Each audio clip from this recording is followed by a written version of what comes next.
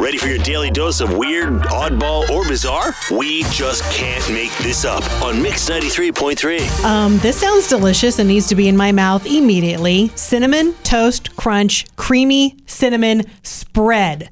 It comes in a jar and it looks just like peanut butter, but it tastes like the cereal.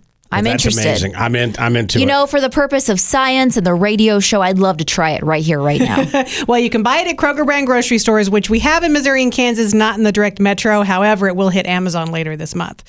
Someone recently stayed at an Airbnb in Oklahoma and stole everything, including a bunch of appliances. But it was super easy for cops to track them down because they used their actual real ID to book the place. Dozens of JetBlue passengers were stuck sitting on an idle plane for 45 minutes because the staff left for the night. Yeah. The pilot said, I have something embarrassing to tell you guys. There's nobody to let you off the plane. Oh my gosh. That's weird.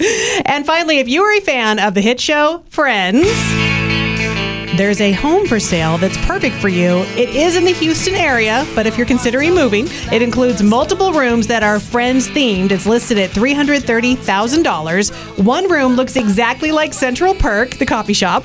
The kitchen has blue cabinets and a dining table that looks just like Monica's apartment.